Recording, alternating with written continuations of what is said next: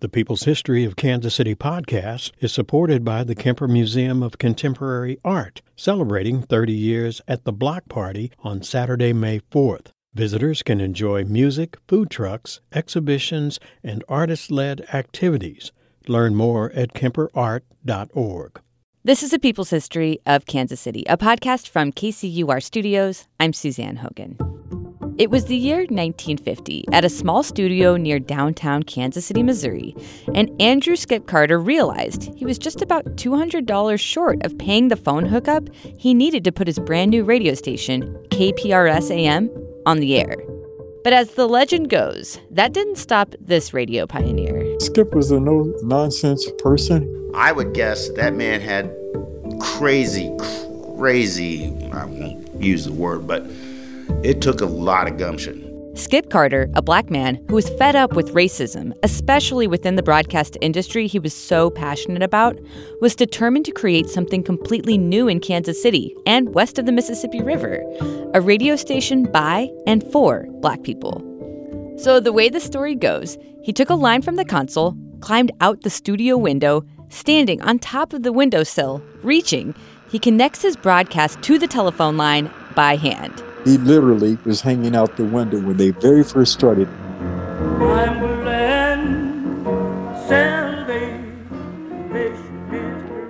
And that gumption, valor you might even call it, would start something that would make American radio history.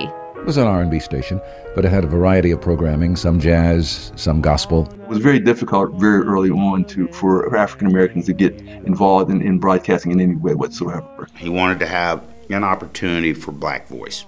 When I was growing up, it was the only radio station that was playing rhythm and blues and soul music. Freddie Bell on KWKI, Freddie Bell on KPRS. It's 7:15 a.m., 35 degrees. Be careful out there on the highways and byways. Here are the four tops. Freddie Bell would go on to work for Andrew Skip Carter as an announcer in 1970. But as a kid growing up in Kansas City, he says KPRS was the only place where you could hear popular black artists of the day. And it was the only radio station in our community that dealt with our community needs. Speaking, of course, of the African American community. Fans of radio and podcasts know that there's something special about that sonic connection, that feeling you get when you tune into a favorite show, hear new music, or the voice of an on-air personality that you love or love to hate or whatever, and just that camaraderie you can feel towards a show or a station, or I guess digital media platforms nowadays. It can look different to different generations, but the principle is the same. Content that is broadcast out into the public can connect on deep levels. It moves us emotionally. It can educate us, call us to action, spark ideas. It's powerful. When Andrew Skip Carter was coming up in the early part of the 20th century, Black America was left out of that broadcast space. And though commercial black broadcast ownership has grown since Skip Carter's days, it still only represents less than 2% of the market. Today, advocates are calling for more diversity in ownership, saying who's in charge at the top plays a key role in how information is shared, expanding opportunities, and building more meaningful connections with diverse audiences. It makes a difference from the top. It makes a difference in editorial policy. It makes a difference in the news you cover and the news you report. Skip Carter's reach to make that connection from a windowsill back in 1950 was all part of that bigger reach to amplify African American music, ideas, conversations. Now, the company he started, Carter Broadcast Group, runs an AM and FM gospel station, an HD station of classic oldies, and KPRS-FM Hot 103 Jamz. Hot 103 Jamz, Kansas City's #1 for hip-hop and R&B. It is your boy, Playmaker. Hot 103 Jamz is qualifying you for a chance to win $1,000 in mad cash. I got bills to pay.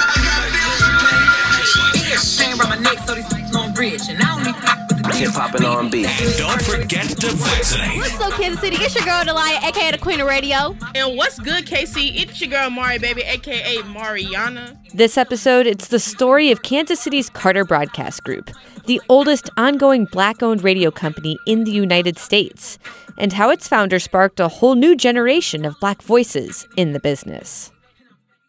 You listen to A People's History of Kansas City for a fresh take on local history. We want to honor these stories, and we take the reporting very seriously. And sometimes we just need to chill. Wanna hang? Let's party! Join us at our annual benefit Radioactive on June 14th. NPR's All Things Considered host Ari Shapiro will make a special appearance, and boy, it's gonna be bumpin'. You gotta be there. Please come support our work. Ticket information is available at kcur.org/radioactive. The godfather of the nation's oldest black-owned radio company, Andrew Skip Carter, was born in Boston in 1919. But he grew up in Georgia. Skip told Broadcasting Magazine that he loved swimming, hunting, and fishing. He built his first radio in high school, went to college, and studied physics at Georgia State. And then he served in the United States Army during World War II. He built his first radio transmitter in his dorm room. So he was very smart that way. Mike Carter, Skip Carter's grandson, describes his grandpa as a serious, driven, big man. A force, really. A guy who was determined with big dreams. He wanted to have an opportunity to do radio as a whole. After his time in the service, Skip went to New York and attended the RCA Institute, which is America's oldest radio school, where he learned about radio engineering. But he also learned firsthand about racism in the industry. He was told that he had no talent for announcing. He tried to get involved with the station on the East Coast, but he was turned down because of the color of his skin. Eventually, Skip ended up at a firm in Chicago that was specifically working to develop black radio programming and black advertising. But discrimination within the industry, in particular within the Federal Communications Commission, or the FCC, that government agency that oversaw all of broadcasting in the U.S., was a major hurdle.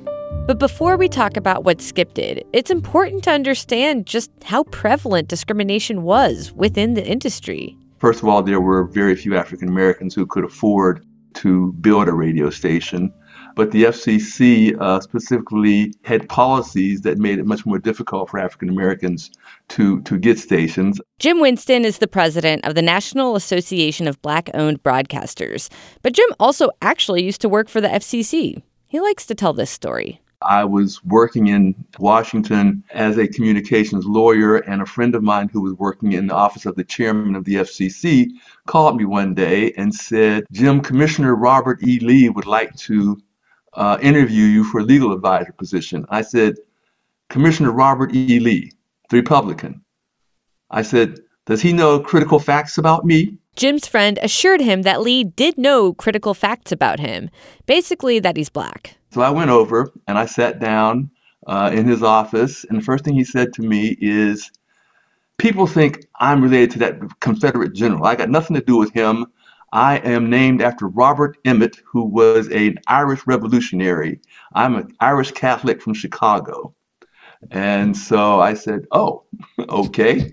Jim says from there they had a great conversation, and he was offered a job on the spot, which he accepted. He had a rewarding time working for Robert E. Lee and the FCC for years. But when Jim joined the FCC in 1978, it was a different era from when Andrew Skip Carter and other aspiring black broadcasters were coming up in the early 1900s and basically hitting a wall. If you said you were going to do a narrow programming format tailored to African-American audiences, the FCC thought that was too narrow. Everybody should be a general market broadcaster. So they didn't like that. And then there was the huge issue of cost. They had policies that said if you were going to get a license, you had to be able to demonstrate that you could operate for an entire year without any income from your station. So that made licensing available only to the wealthiest. So it was very difficult very early on for African Americans to get involved in broadcasting in any way whatsoever. Despite the hurdles, black broadcasters did start to break through. Let's back up a little and give some historical context about the bigger path of black radio in the United States. Even by the time Andrew Skip Carter was a small boy, during the 1920s, some networks did start to sponsor a few hours of weekly programming for black audiences, which included live musicals and performances.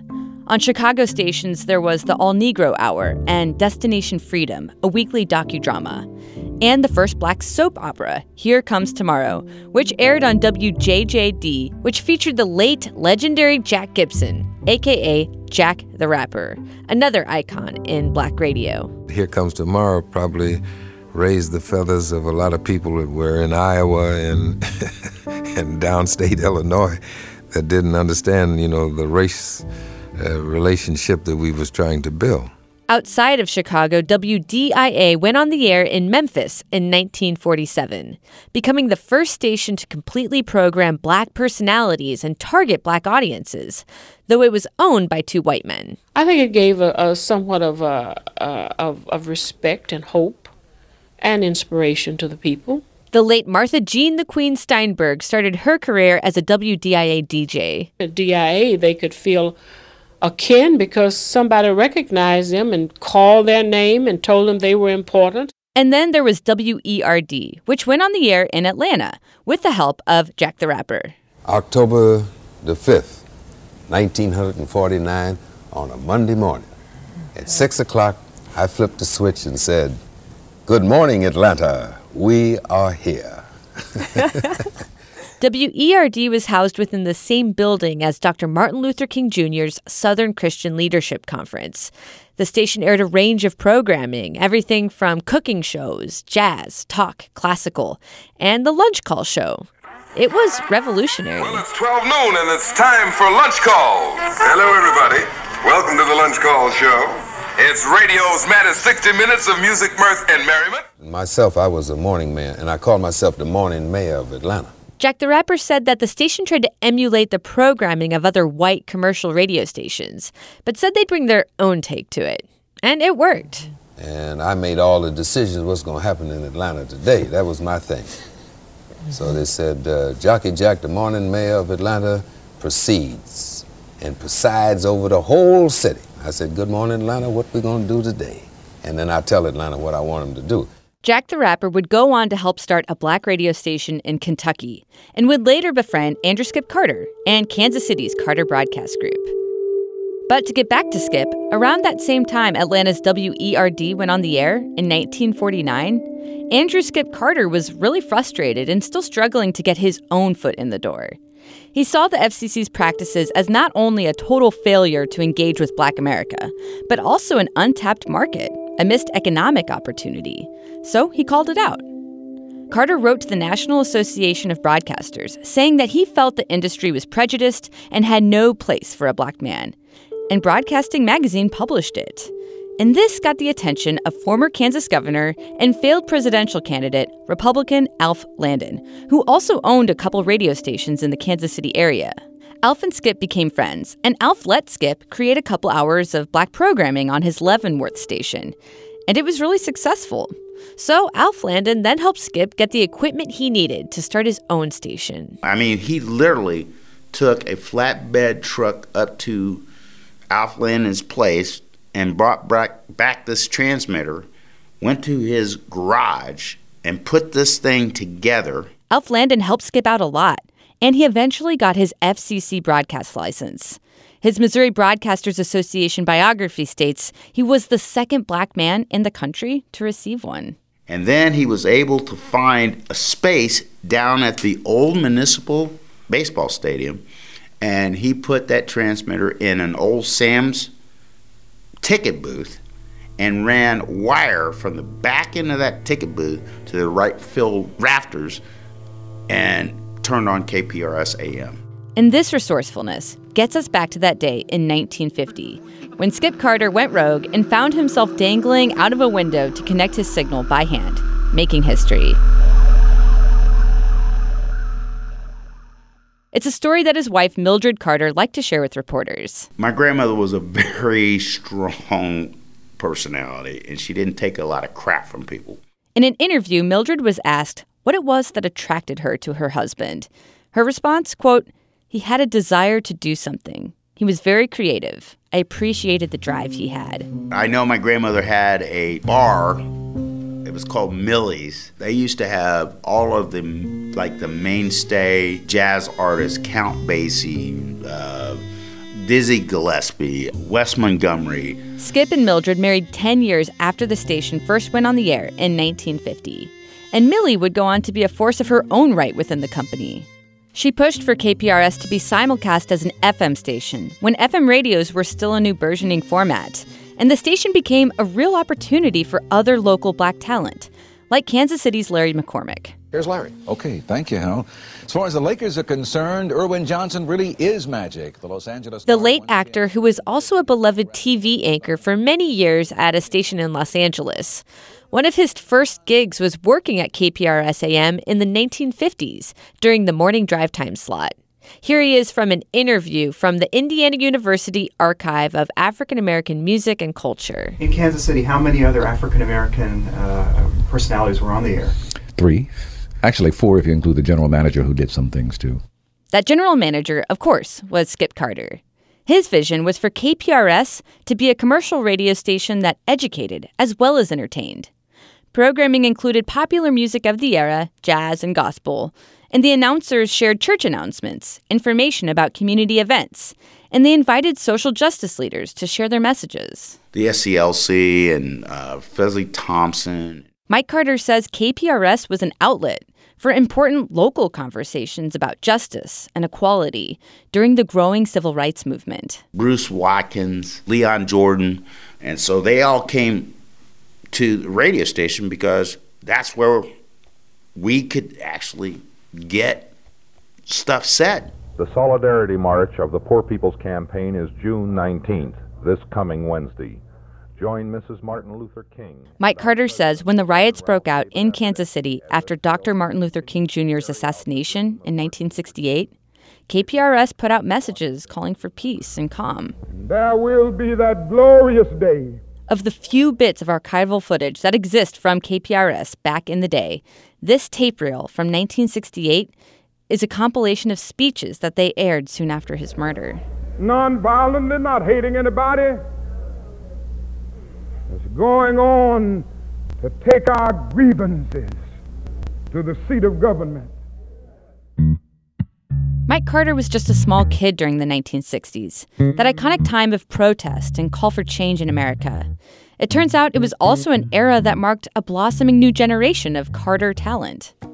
As a young kid, Mike spent a lot of his free time at the station. You know, we lived in Raytown, so during the summers, I would go in with our family to the radio station, which I thought was the coolest thing since sliced bread. And as an 8-year-old, Mike Carter basically started working at KPRS. So I just started piddling around and doing a little production work, and it was really kind of fun, you know. One of our jocks, his name was Chris King, he said, well, Michael, let me show you how to do this the right way. So back in the day, there were turntables, and I had to learn how to cue up a record. And the next song coming up right now is Wes Montgomery from, and you let it go. So Mike, at 8, had the Mike Lewis Show. Lewis is his middle name, spinning jazz records live on the air. I mean, it was just fun, and, you know, and every now and then I'd mess up and I'd not cue it up right, and I'd go, and the next song is, and then there was dead air. And so my grandmother was upstairs, and she would be like, why is there dead air? You know, for those who know radio, dead air is no good. The 1970s were a new era in Black America.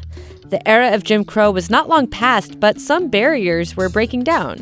Black music was more widely shared across mainstream radio waves. So let's say Stevie Wonder had a, big song. White stations would play that a little bit. Or James Brown had a big song, or Aretha Franklin, respect. They play those songs because what? They were trying to get ratings. Well, that's all fine and dandy, but the business owners would not buy those stations based on black listenership. More black owners were joining the business and buying stations, but it was still really challenging. Andrew Skip Carter had long seen marketing and community connection as an important part of the whole model. Mike says his grandpa had a dedicated sales team that would hit the streets, getting out into the community, going business to sell ads that would keep the station afloat.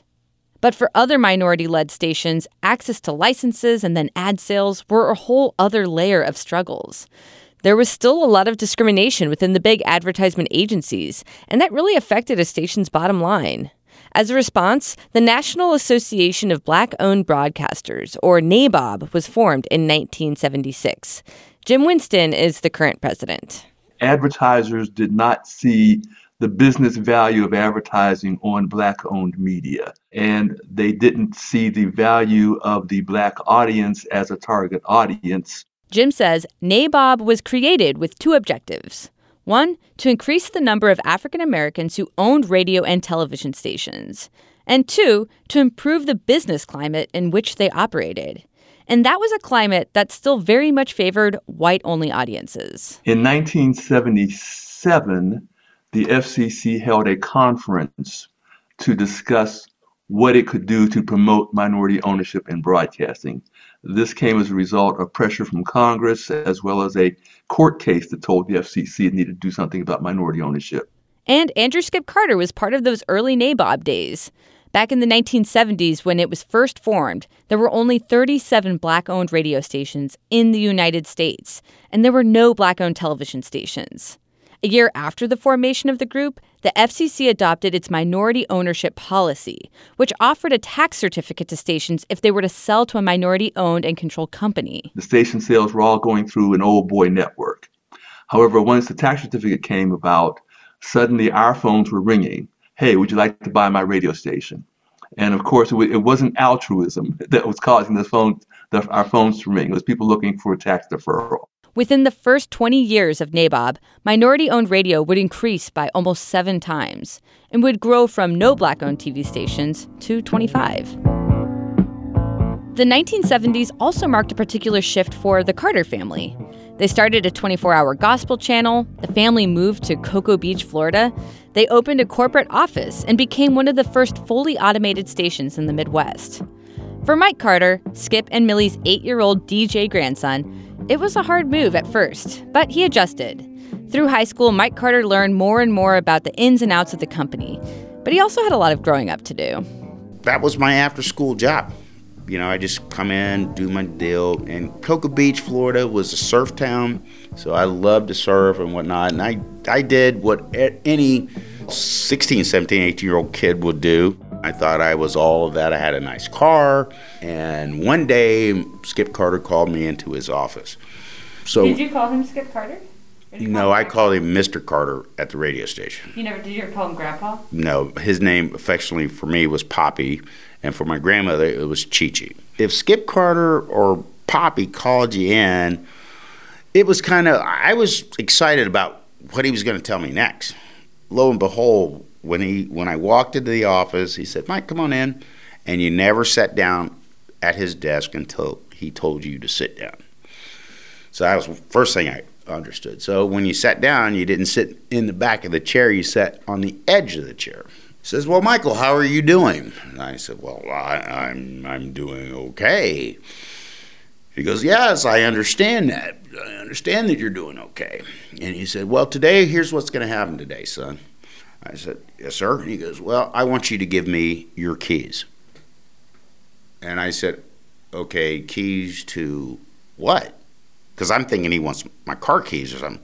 He goes, I want the keys to the radio station, and I also want you to reach in that back pocket of yours and take that credit card out that you've been using, and I want you to throw that on the table. You're fired. I thought it was going to be something like, because now you're taking over the company. No. You were fired. I was done. I was crushed. I didn't know what to do.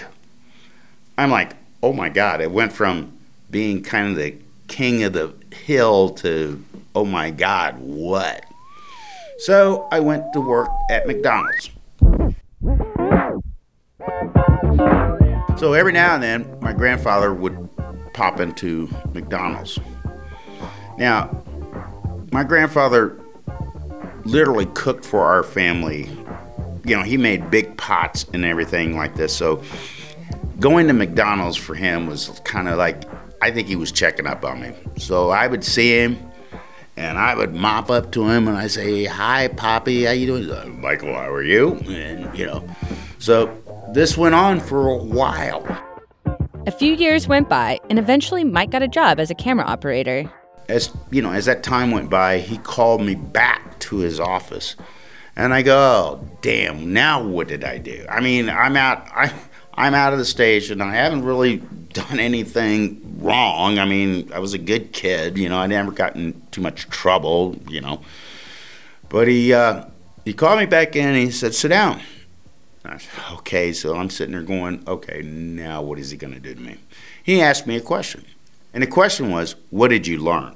So as I thought about it for a minute, I was like, okay, I got to make this one right. So I said, I learned the value of my family's business. And he goes, well, Michael, that's a pretty damn good answer. You know, I know you are a bullshitter, but here's the deal. You can't bullshit a bullshitter. And you know what? That one was a good answer. So I'll tell you what we're going to do. We'll let you come back to the radio station.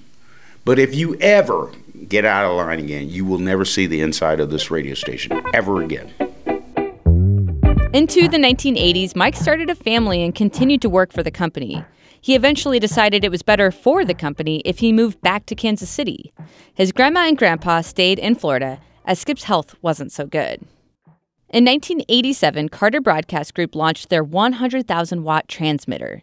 It was part of a big campaign to push their signal to reach all parts of Kansas City's growing metro. So they held an event to kick it off. So this is May 15th, which happens to be our anniversary date that we got our license. So my grandmother comes up. There was a big ceremony with community leaders and politicians, and Mike was standing around with his mom, super excited, looking up at this new tower as his grandma was about to address the crowd. Because of his ailing health, his grandpa, Andrew Skip Carter, was absent. With this new signal, we would be 250 miles in all directions. And my grandmother goes, and our new president is our grandson, Michael Carter. And I looked over to my mom and I go, Mom, did she just say me? She goes, Mike, get out there, get out there.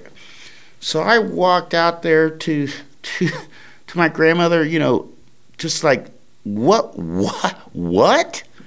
She goes, come on out here, baby, come on out here. So she said, now you know your grandfather couldn't be here today. I get a little choked up, but she goes, but he wanted me to give you something. She reached in her purse and handed me keys.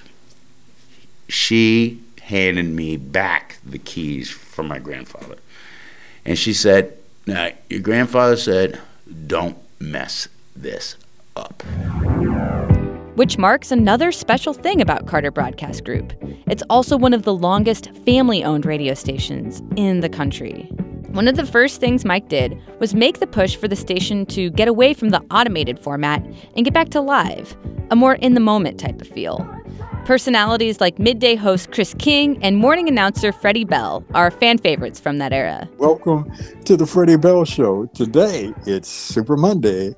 Your chance to win a brand new Cadillac. I get called out for this between some of my friends. You know, like the way that I talk when I'm just hanging out with friends versus when I kind of flip into a mode when I'm on air announcing that is a little bit Absolutely. more. Yeah. Do you do that? Absolutely. You know, we used to, I think we eventually called it puking, but it was like, hey there, you know, welcome to KWKI. Yours truly, Freddie Bell, jamming the jams, you know, that kind of stuff.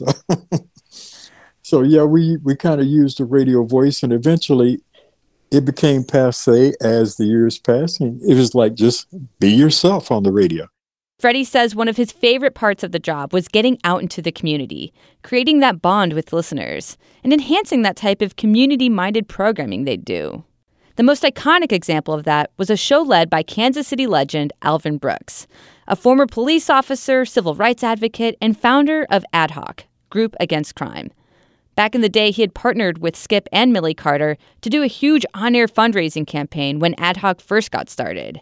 They raised money for a reward fund that helped accrue tips for unsolved crimes.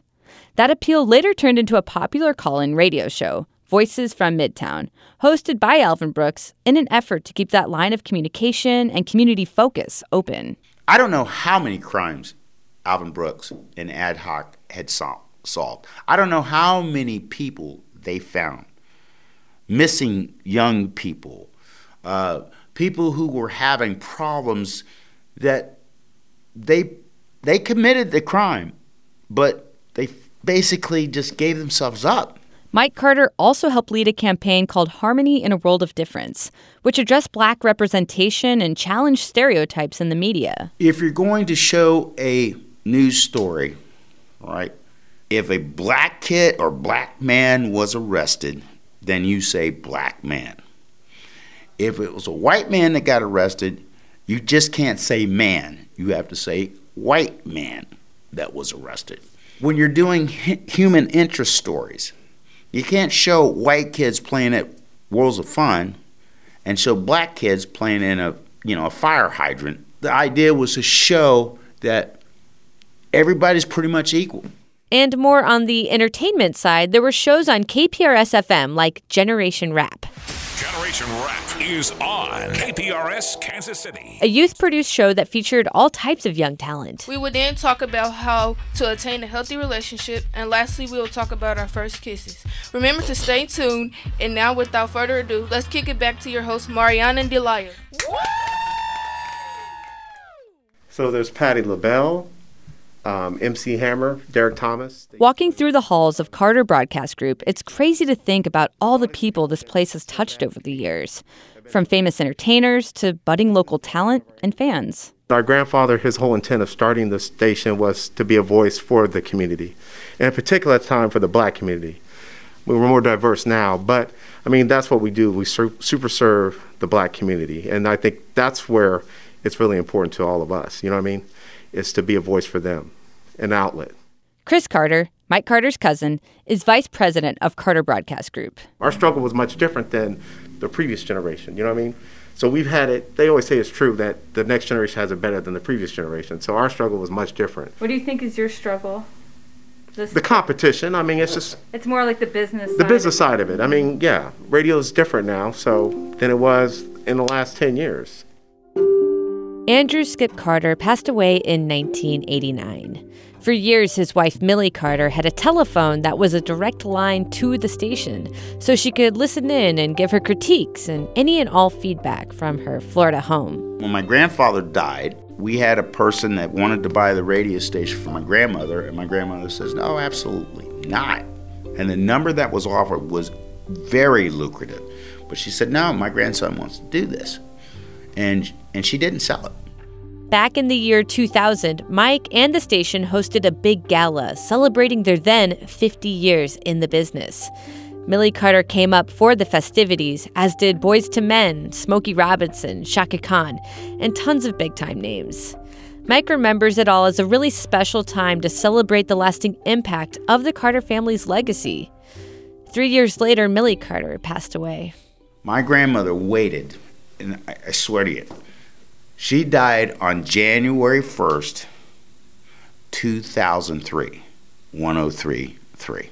To Mike Carter, the bigger role of this station and his family's legacy is not something he takes lightly.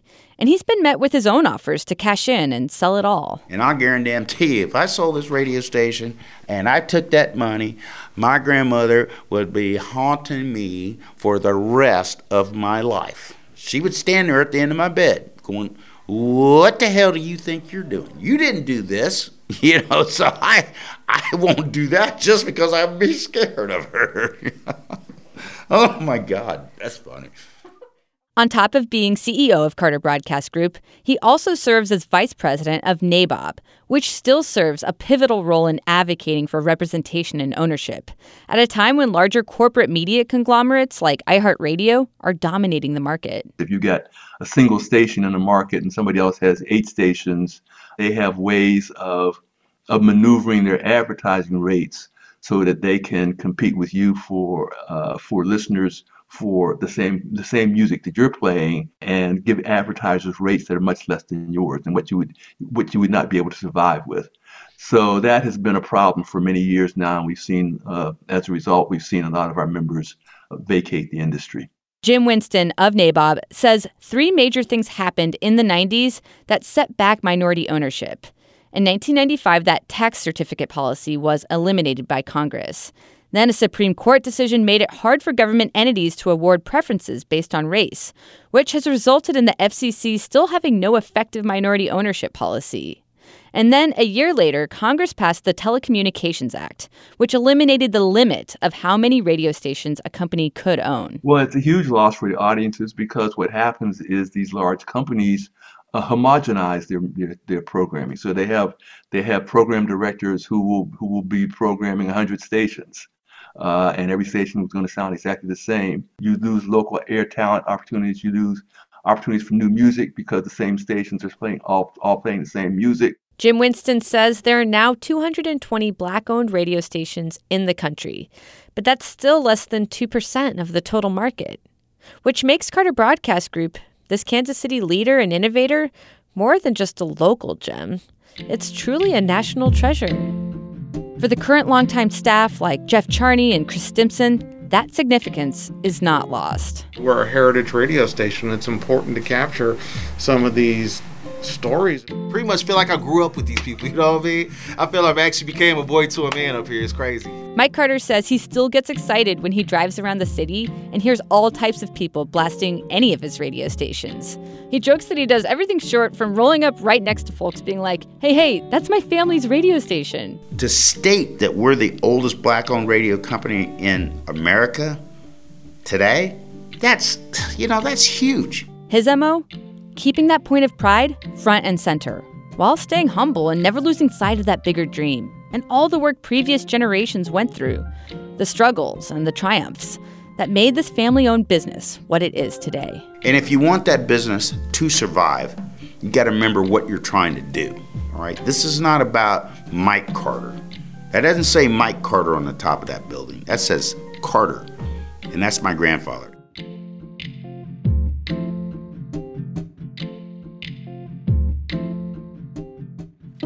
A People's History of Kansas City is a production from KCUR Studios.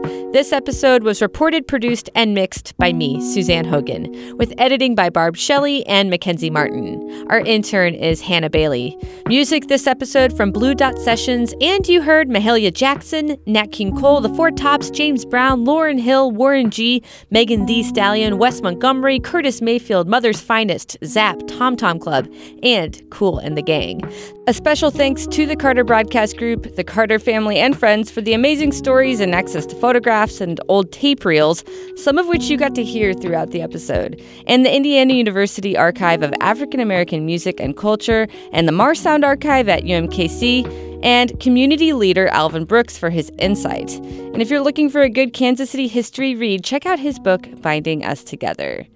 Coming up in 2 weeks on the podcast. There's no way to have Stonewall become sort of like this national fulcrum and spark point without the work that Drew did. Years before the Stonewall Uprising, a local leader started Kansas City's first gay rights organization, and then he worked to unite a national movement. Until then, find us at kcur.org/peopleshistory and on Twitter at PHKCpod. I'm Suzanne Hogan. Take care, and thanks for listening.